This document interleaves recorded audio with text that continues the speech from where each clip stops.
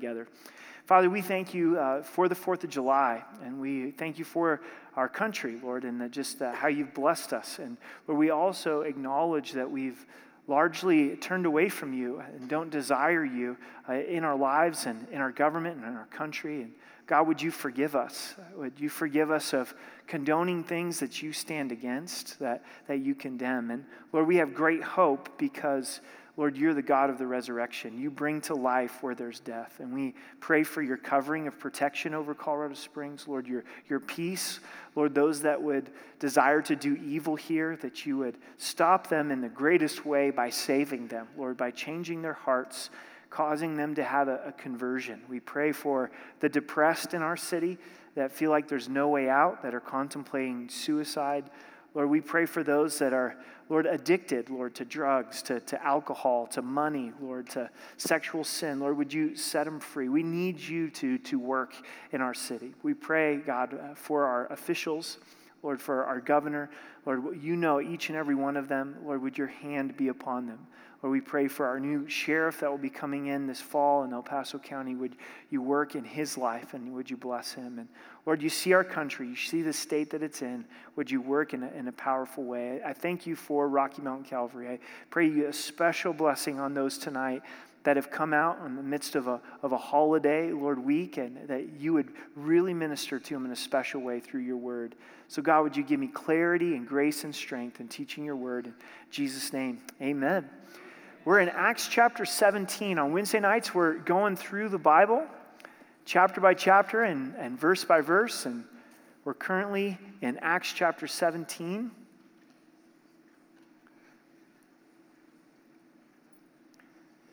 We're in verse 1. This is Paul's second missionary journey. We find it had an interesting beginning, didn't it? A surprise. Paul and Barnabas were headed out, but they have a disagreement. Two great godly men disagreeing over a young man named John Mark. Paul says, no, he can't go. He abandoned us on the first missionary journey. Barnabas, the son of encouragement, says, no, we need to bring him along. So they split up.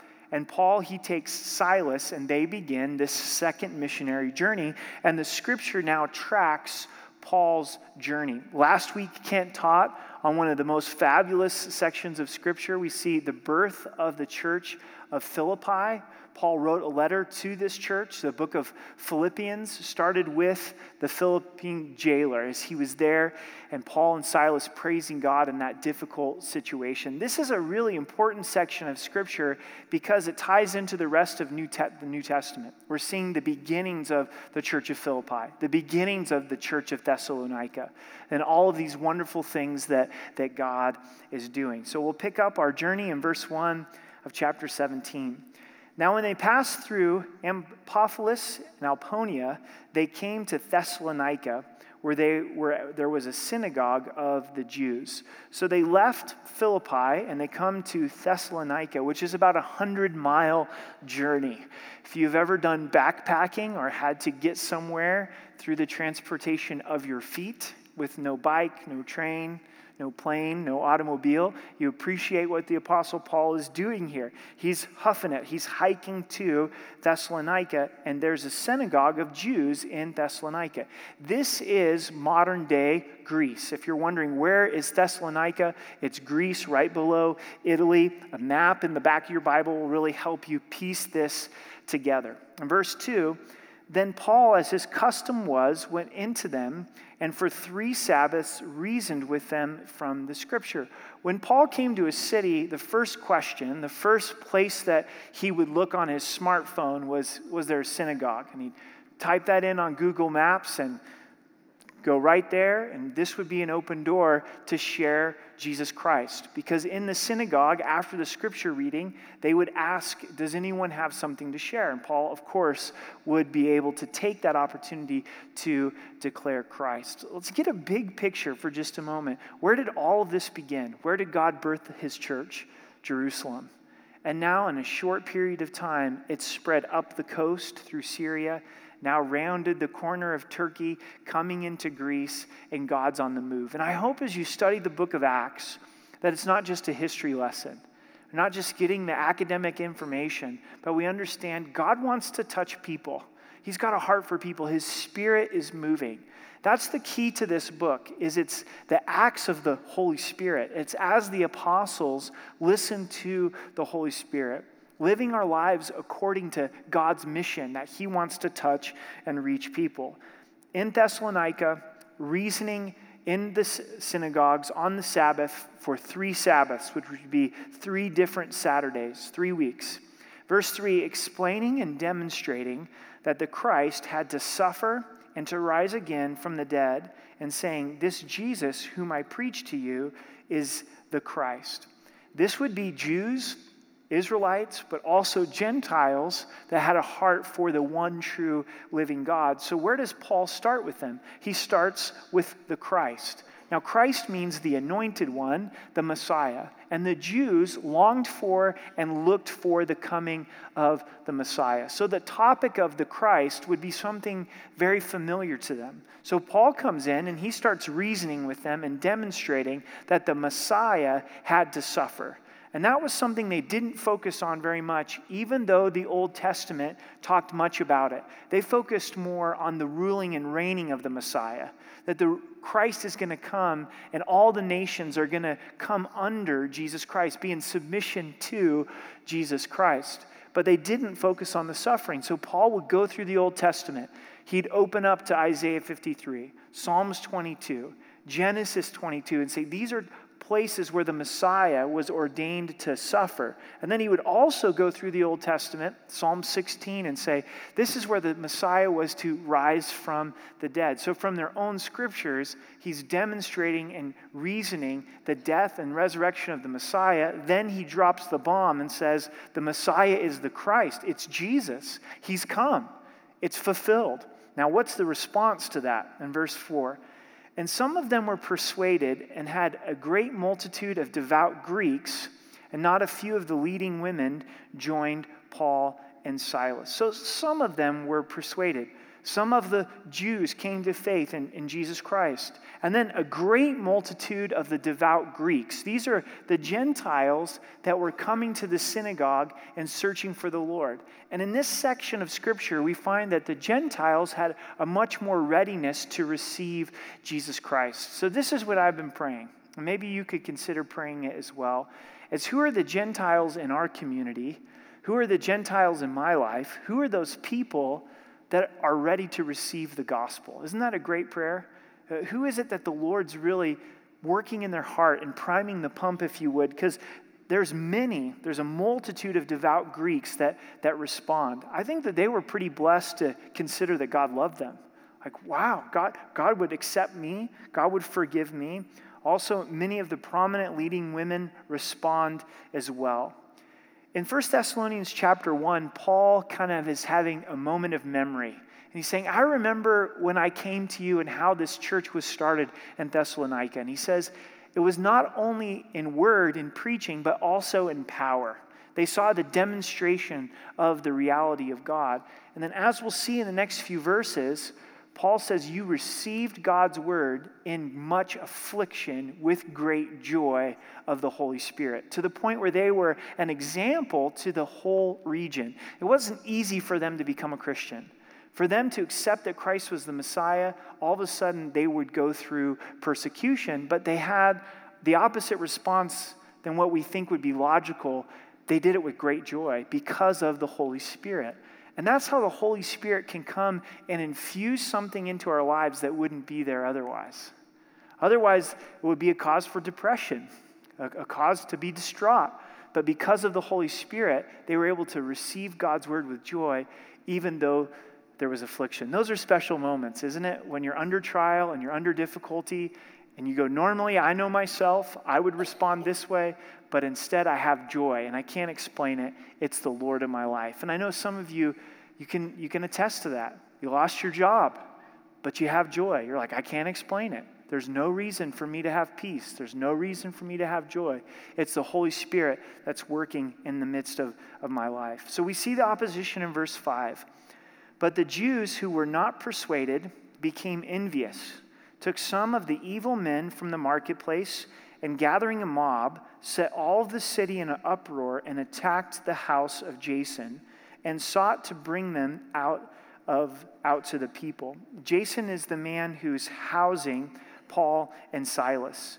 It was out of envy that the Jews who didn't believe come out of Paul and Silas. We know we're not supposed to do it, but we kind of rate sin, don't we? We go, this is really a bad sin. Don't do this, and if you do it, don't ever tell anybody that you did do it. These are the really, really bad ones.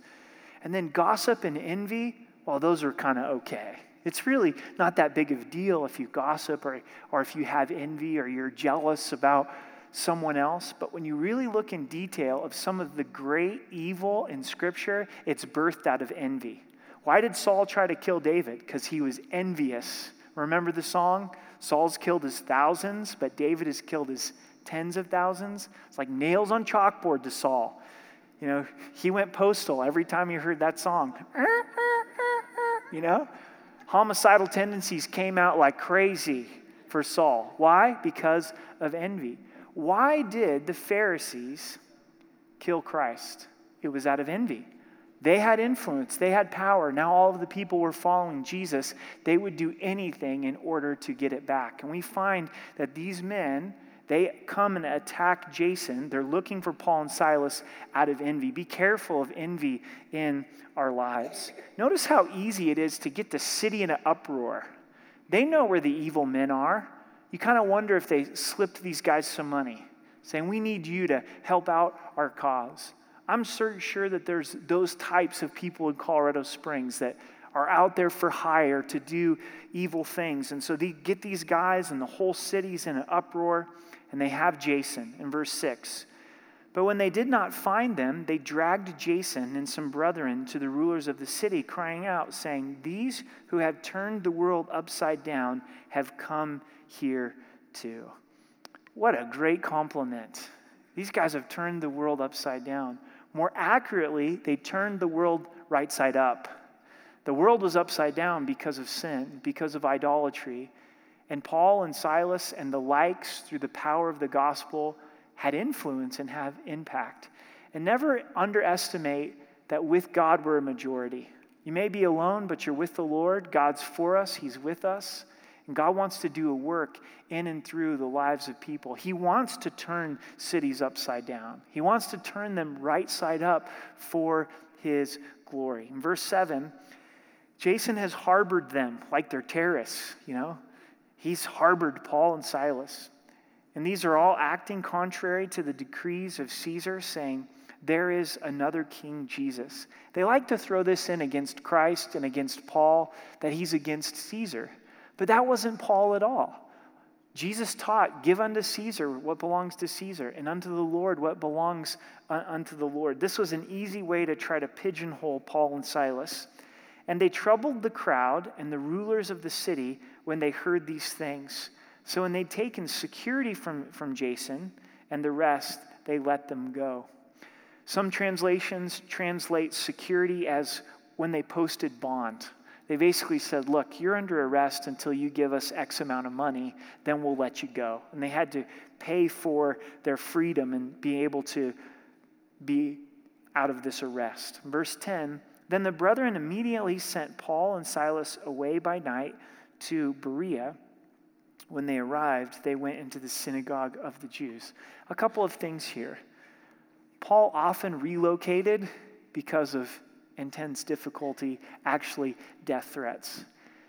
Sometimes God will get us to a new location through difficulty because we wouldn't leave where we're at without him working in our lives. Ever been there? God, you're doing a work here. Things are going great. Thessalonica, things are happening. There's a receptiveness. And the Lord's like, okay, this is great, but I also want you to go to Berea. I want you to go to Texas. No, Lord, not Texas. Why? Can any good thing come out of Texas, right? The Lord's like, yeah, you're supposed to go. And so all of a sudden, things start changing in your circumstance. And things were pleasant with the boss, and now they're unpleasant. Things were great with the landlord, and now they're terrible. And the Lord's working. Sometimes it's very clean. and not messy, but many times God gets us to a new place through difficulty. So now Paul's in Berea. Verse 11, these were more fair-minded than those in Thessalonica. Sometimes God's word just says it straight, doesn't it? These guys thought things through to a greater degree. This is also translated, fair-minded is also translated noble in character. God saw something in the people of Berea that he liked, and he says, this is noble. You think that an act that's noble, what might that be? Someone's on the railroad tracks and they're about ready to be run over by the train and they're caught and you risk your life to get them free. That would be noble. But God says what the Bereans did is noble, in that they received the word with all readiness and searched the scripture daily to find out whether these things were so. First, it was their approach towards the word. They received it with readiness. They were eager to hear and to study the word of God. There was a hunger for the word of God. I see that in our church. This is a wonderful church to pastor because there's an eagerness to study God's word. You have a hunger to come. You come with an anticipation for God to speak through his word. You've got your Bible. You've got a pen. You've got a piece of paper. Most importantly, you have a ready heart. And that's important to the Lord. I'm sure you've noticed in your life, there's times where we approach God's word where we really don't have an eagerness. We're not really expecting God to speak. But then there's other times where we come with faith, we come with desperation, we come with readiness, and that's what we find the Bereans. But they also balance out their eagerness with testing the things that they were hearing, and God says this was a good quality. This is the Apostle Paul. It'd be very easy to go, well, this is Paul. We don't have to worry about whether he's trying to slip some false teaching, some heresy in there. We'll just take it. We'll just receive it as this is all from the Lord. But every day Paul would teach, then they would go back to the scripture and they go, okay, the Apostle Paul said this in the Old Testament, so I'm going to go read it for myself and I'm going to see if he was right. So maybe you've heard this term, be a Berean, and you're like, huh? Be a barista? I don't understand this. Sometimes people that have known the Lord for a while, they start using terms that make no sense to everybody else. And you're like, could you please explain that to me? What does it mean to be a Berean? It means that when you hear teaching, when someone's teaching the Word of God, making claims about who God is, how we're to be saved, how we're to live our lives, that we go back to the Word and we allow the Word of God to be what teaches us, to instruct us. And church, we desperately need this. Think about this. We had a men's wilderness trip that Pastor Dan led, and he was filling me in on how it went today. And they had way more snow up on the Continental Divide than they were anticipating, so they lost the trail. It makes sense, right? It's all covered in snow, so where's the trail? And thankfully, Dan spent a bunch of years in the Army and was able to use his mountaineering skills to get him on the right track, and they made it through. But there were times when they were walking through snow where they were dropping in these drifts to their waist, and some of them had 70-pound packs on their back. Now, I wonder if any of those guys at that point were going, is Dan a trusted guide? I hope he knows where he's going, as now they're making their own trail through the Rocky Mountains. It's an issue of life or death and survival in that illustration, but how much more so when it comes to the things of God? You're trusting a whole lot in the person that's teaching you the scriptures, that Christian book that you read, that Christian radio that you read. And you want to have an openness. You don't want to lose the openness. You don't want to become skeptical. You want to have the readiness, but then you also just want to test it with the Word of God. And you go back and you say, okay, they said this, but where is it in Scripture? So this means you've got to have a life in the Word. You've got to have a life in the Word. Genesis to Revelations. Read it, know it, look it up. If something doesn't seem right to you, don't settle for it. And look in and say, I got to find out what the Scripture says. This is the amazing thing about Scripture and the Holy Spirit who lives inside of you is the Scripture is understandable. And the Holy Spirit is the ultimate teacher. So you can read the Bible and you can understand what the Bible says.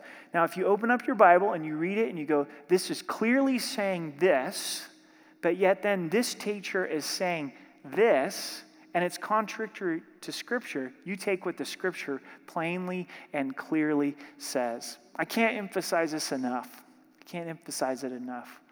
One of the concerns that I have for us as the body of Christ as a whole is we're kind of becoming cultural Christians where we like to read the newest Christian book by the hottest, most popular author at the time. Not like hot and attractive, but hot in that it's a good book, right? So here's this new buzz book and that everybody's got to read and they're talking about it. And you go, hey, when was the last time you read your Bible? Who needs to read their Bible? I mean, we've got this new great book that has just come out. I like to read, and I like to read Christian books, and I enjoy some of the books that come out, but it needs to be secondary to your life in the Word. Amen? Because what we're very slowly, subconsciously doing is we're allowing a human to take the place of God's Word that's authored by the Lord. So have first and foremost the life in the Word, where you check it by the Word of God. Be a Berean. We go on into verse 12. Therefore many of them believed, and also not a few of the Greeks, prominent women as well as men. So many of them believed in Berean, the Jews, and also a lot of the Greeks. It says not a few of them, so there was a bunch of them, prominent women as well as men here in Berea.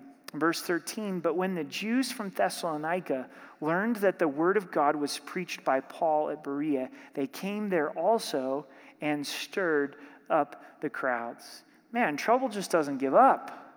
These guys are like, I'm hearing what Paul and Silas are doing in Berea, what God's doing. Notice what they oppose.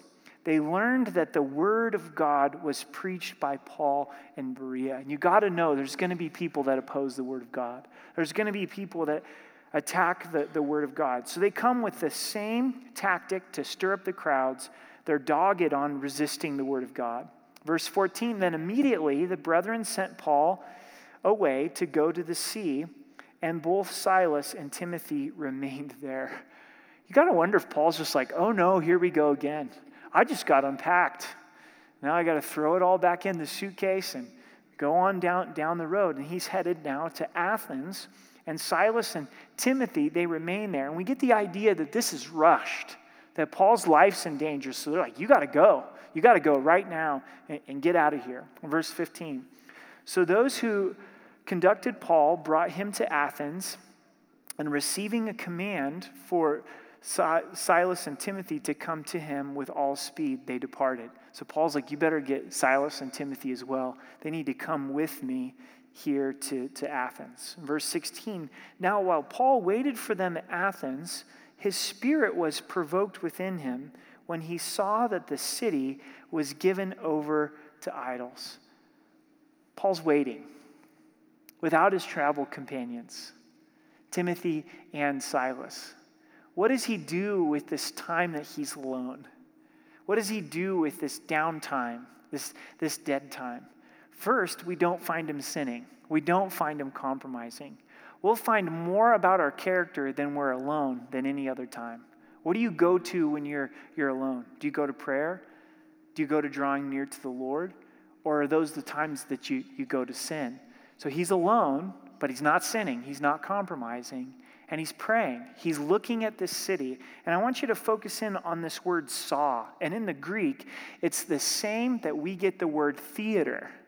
So he's looking at the city and he's watching it closely to see what the spiritual climate is of the city.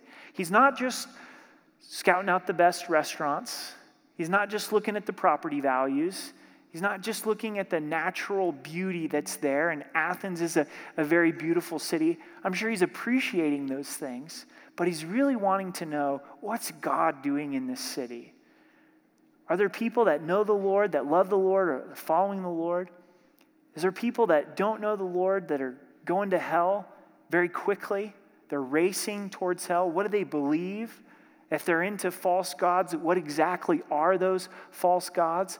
And sometimes we get so busy in our lives, we stop seeing the spiritual climate. Just try it for a half hour.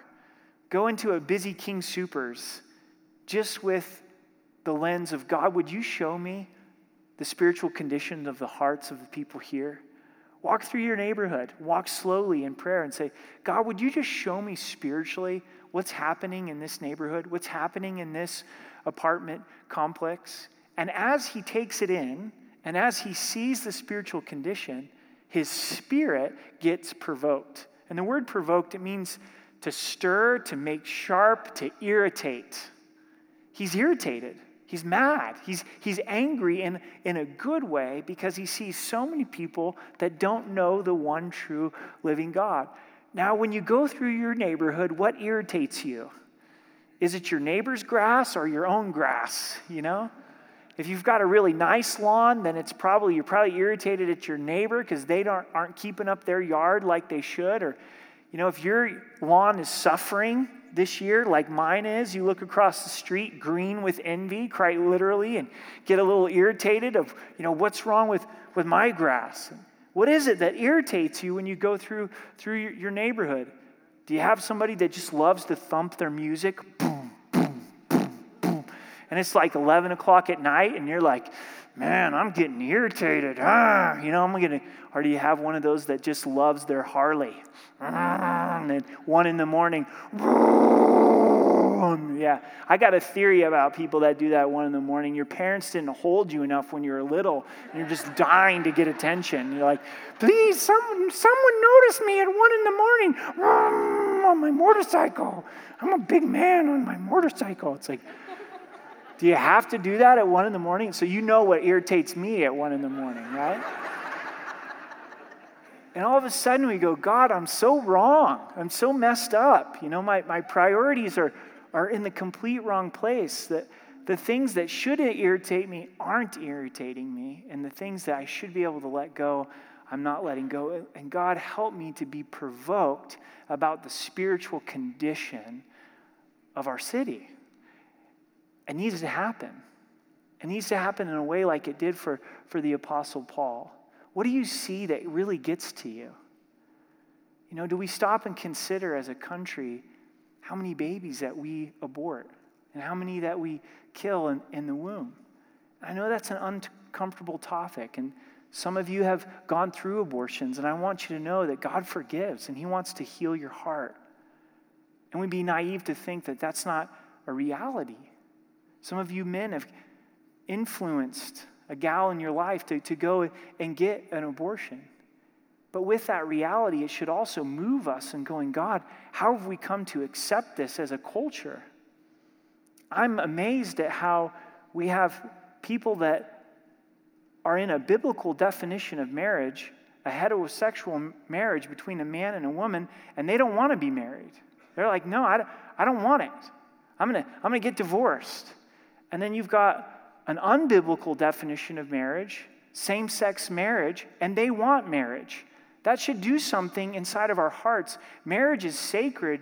It's actually given to represent Christ in the church. It's not man's institution. It's not for me to define.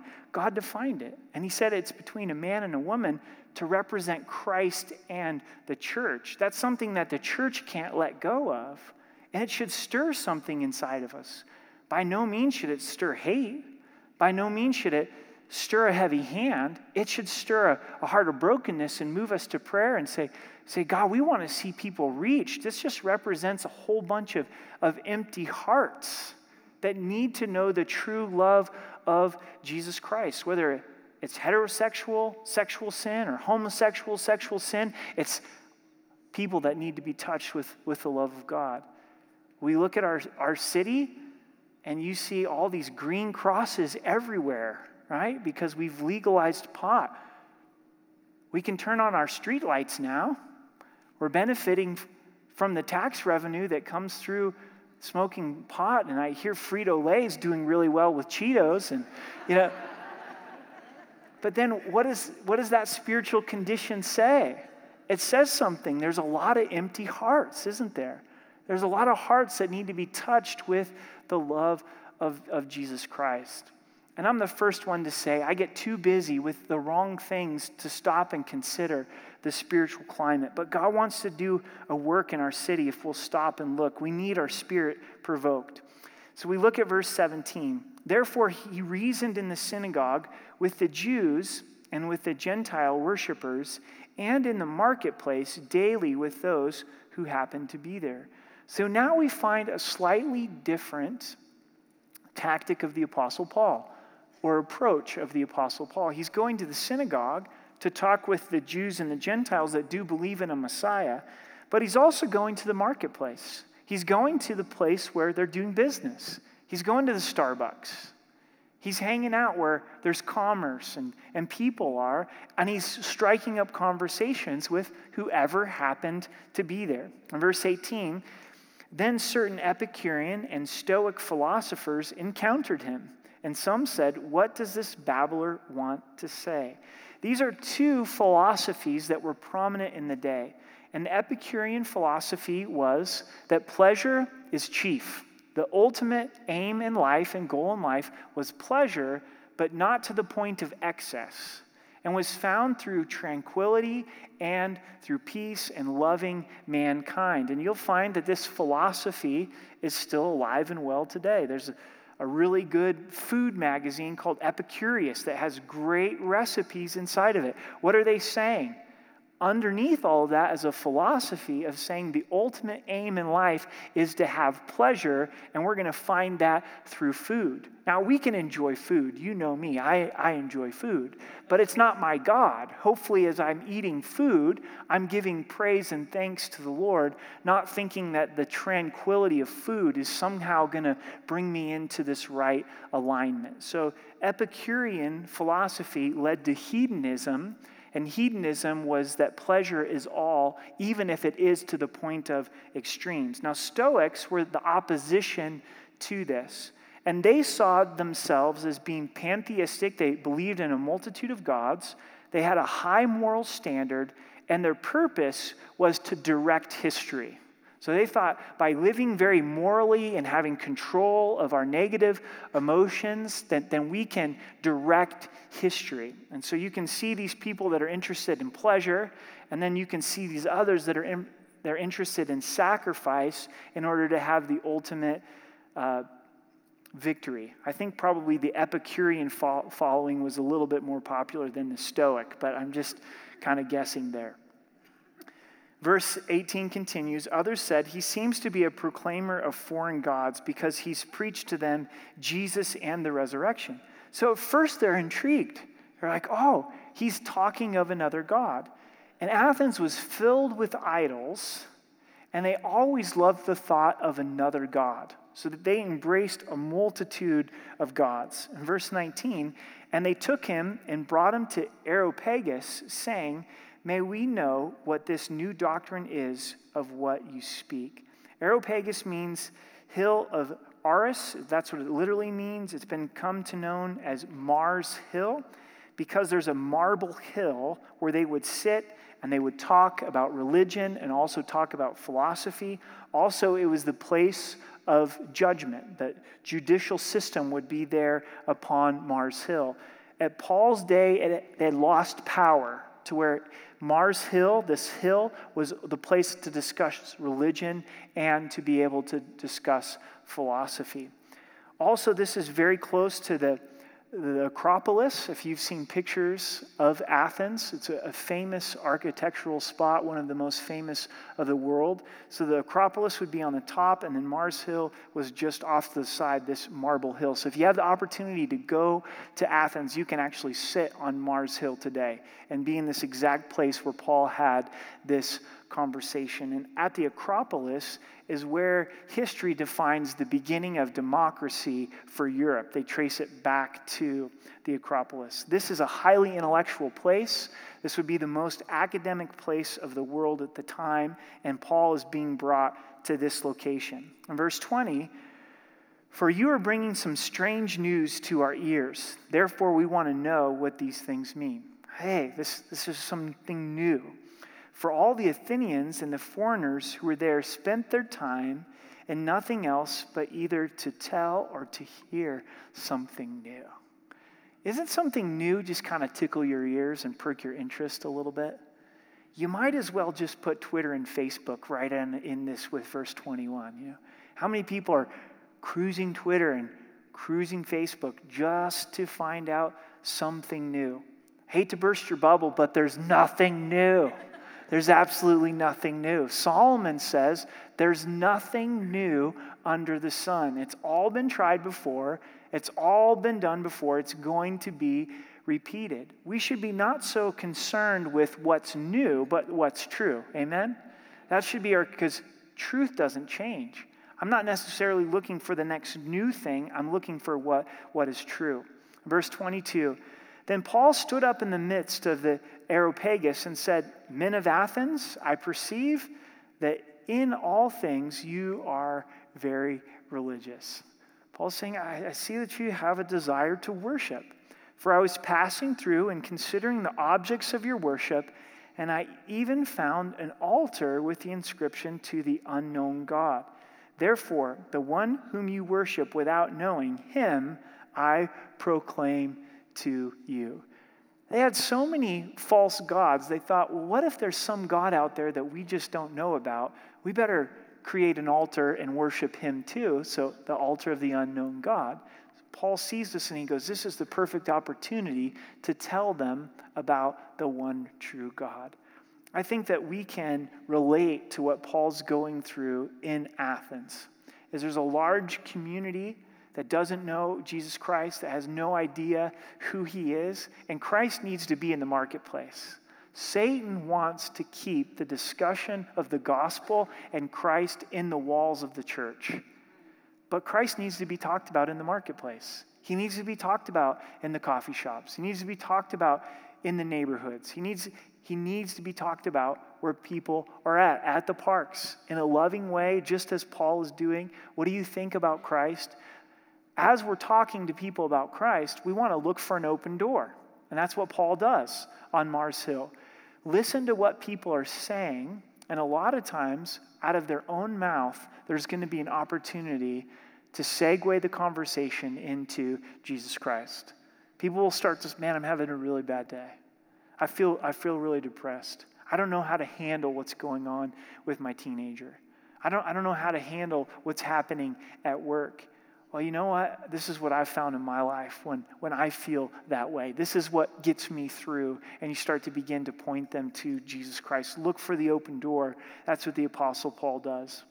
In verse 24, God who made the whole world and everything in it, since he is the Lord of heaven and earth, does not dwell in the temples made with hands. This is a colossal statement. Notice it. Look at it closely. God, singular, one God. There's one true living God, not this multitude of gods, who made the world and everything in it. Since he's Lord of everything, he's the master of heaven and earth, the creator cannot even be limited by his own creation. We look at the majesty of the mountains, the majesty of the ocean, and it can't limit God. It can't contain God. Even his creation can't contain him, let alone some building that we build, some temple that we build. And this would go right into the face of idolatry. Verse 25, nor is he worshipped with men's hands as though he needed anything, since he gives life to all, breath, and all things. This is the self-sufficiency of God. God's not there in heaven saying, oh, I need you to worship me. I'm having an identity crisis, and if you don't worship me, I'm not going to be okay. I need you to validate my existence. No, he's the creator. He gave life and breath into everything, and I'm sure comforted that God doesn't need me. Aren't you comforted as well? He's sufficient in and of himself. Verse 26, and he has made from one blood every nation of men to dwell on all of the face of the earth, and has determined their pre-appointed times and the boundary of their dwellings. Fascinating verse. A multitude of nations. Think of all the different ethnic groups, but we're of one blood. God created us with the same blood. And he created us with different nations that he predetermined, that he knew their appointed times and where they would dwell. As you've meditated on a global map, how did this country end up with this space? How did that happen? And we get into history and we start learning the events that took place. Ultimately, it was God's sovereign hand. God said, okay, I'm going to allow for this country to have this much space. God drew the boundaries, and he also predetermined the time that that country would be into existence. History is really his story, H-I-S. It's God's story and how he worked. And it's fascinating to look at a country, a nation, and go, okay, here it is, and this is how powerful they were, and then all of a sudden, they start to diminish, and then they're off the pages of history. Right now, Greece is under the occupation of Rome as Paul is in Mars Hill, but eventually they lose their power and they lose their influence, don't they? That's all predetermined by the hand of God. Verse 27, so that they should seek the Lord. So why did God create all these nations? Why did he create these people groups? That they would seek the Lord in the hope that they might grope for him and find him, that they might reach out for him, though he's not far from each one of us. God loves the nations of the world, and I hope you know that. He loves the nations of the world. He's created us all, and he longs for every people group to seek the Lord. Every people group to reach out to the Lord. It's going to be awesome to be in heaven and to see all the people groups represented.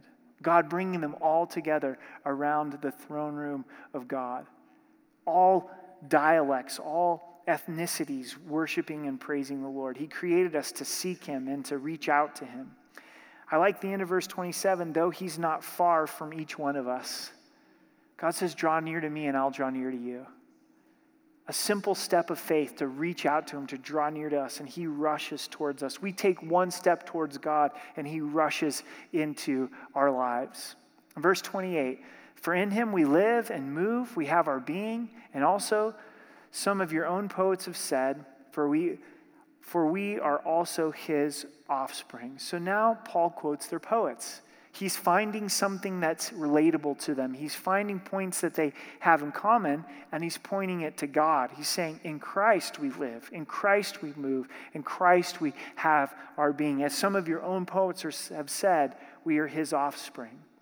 Verse 29, therefore, since we are the offspring of God, we ought not to think that the divine nature is like gold or silver or stone, something shaped by art and man's devising.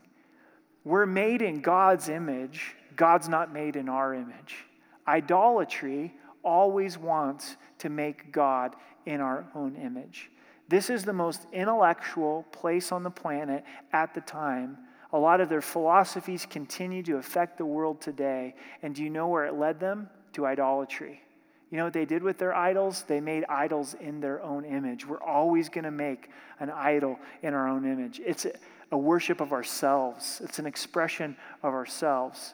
But that's not the gospel. The gospel is God made us in his image, and we worship him. So God's divine. He's not like an idol that's made out of men's hands. In verse 30, truly these times of ignorance God overlooked, but now commands all men everywhere to repent, the need to recognize sin, to turn away from sin, to turn to God, because he's appointed a day on which he will judge the world in righteousness by the man whom he has ordained. He has given assurance of this to all by raising him from the dead. So Christ has risen, and there will come the point where he returns to judge the earth, to look and see those who believe in Christ and those who don't. Verse 32, and when they heard of the resurrection of the dead, some mocked while others said, we will hear you again on this matter. This is like going to Harvard, to Princeton, to Stanford, the most intellectual places, and say, you know what? I've got a message for you. Jesus Christ died for you. He rose again. It's only through Christ that you're going to be saved. There's something about us where we hesitate to bring up the name of Christ with those that are highly intellectual that mock the things of Christ. But yet with someone who's not as intellectual, we may feel more bold to bring up the things of Christ. And as you go into chapter 18, you see that Paul goes on to Corinth. And if you have the time this week, is do some homework and read the beginning of 1 Corinthians, the first 2 chapters. And Paul says, I was determined to come to this intellectual place of Corinth, not with man's wisdom, but with God's wisdom. Because God's wisdom is more powerful than the foolishness of men. He says, I was determined to know nothing among you save Jesus Christ and him crucified. They can laugh, they can mock, they can call you a babbler, but there is power in the testimony of God. That's why he gets a response. When you tell people, God loves you, he died for you, he has a plan for your life. So even though Paul's mocked in Athens, he doesn't back down when he goes to Corinth. He continues to preach Christ. In verse 33, so Paul departed from them there. Interesting, he says, okay, I'm done. You guys are mocking. You're saying that you want me to come back and hear me again, but he can discern that it's not true spiritual hunger. So he moves on.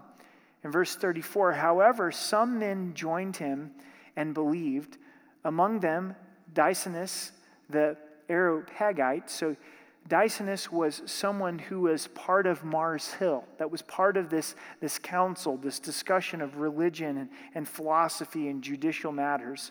A woman named Darmas and others with him. So God uses Paul in Athens, this intellectual place, to bring some to Christ, even one that is in the midst of this philosophy. And then quickly, the page turns, and chapter 18 records how God births a church in Corinth. So here's a quick conclusion for us tonight. And the first is, receive the word in affliction like the church of Thessalonica. It may cost you something, but allow the Holy Spirit to infuse in your life. It's worth it. It's worth it. That's the lesson that we get from Thessalonica. Then there's an application with the Bereans as test it to make sure it's true. Man, read as many Christian books as you can get your hands on, secondary to the Word of God, but always take it back to the Word of God. Go, I've got to find it in Scripture.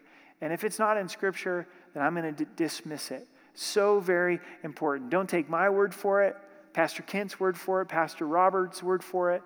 You go to the Word of God, because you're going to have to give an account to the Lord. I'm going to have to give an account to the Lord. And at the end of the day, every man is still man. Every woman is still woman, and there's only one God, and it's his word, and we trust his word. Amen?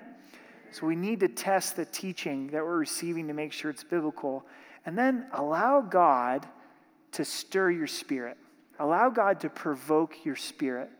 Paul could have been in a place of complacency, indifference, where he came into Athens and he could have just been completely comfortable. I'm sure the Epicureans had great food. It's right on the Mediterranean. It was close to some nice beaches. Could have put his feet up and just said, this is such a comfortable place to be. There's no doubt that Athens wasn't comfortable. But he looked around and he goes, there's people going to hell. These Epicureans, they have no idea who Jesus is. They don't know God. They're going through their life without knowing God. These Stoics are trying to be so moral, but they don't know the grace of God. And all of a sudden, we go home to our neighborhoods. We go home to our apartments. We go to our workplace. We go, you know what? I want to be irritated by the right things. I want to be provoked by the right things, that people don't know Jesus Christ as their Savior, and then start looking for that open door. Start talking with that neighbor. Start talking with that coworker.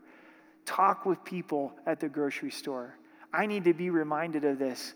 You know how a lot of people are reached with the love of Jesus Christ? Be friendly and talk to him. Paul's out there talking to him. He's in the marketplace talking to him. If we don't ever talk to people and build relationships, we're never going to be able to share the love of Jesus Christ. Genuinely ask and care, how are you doing? How are things going in your life? Is there anything that I can pray for you about? And watch the Lord do a great work. But his desire and power to save hasn't changed. He wants to save just as much as he did in Acts chapter 17. So would you stand with me and let's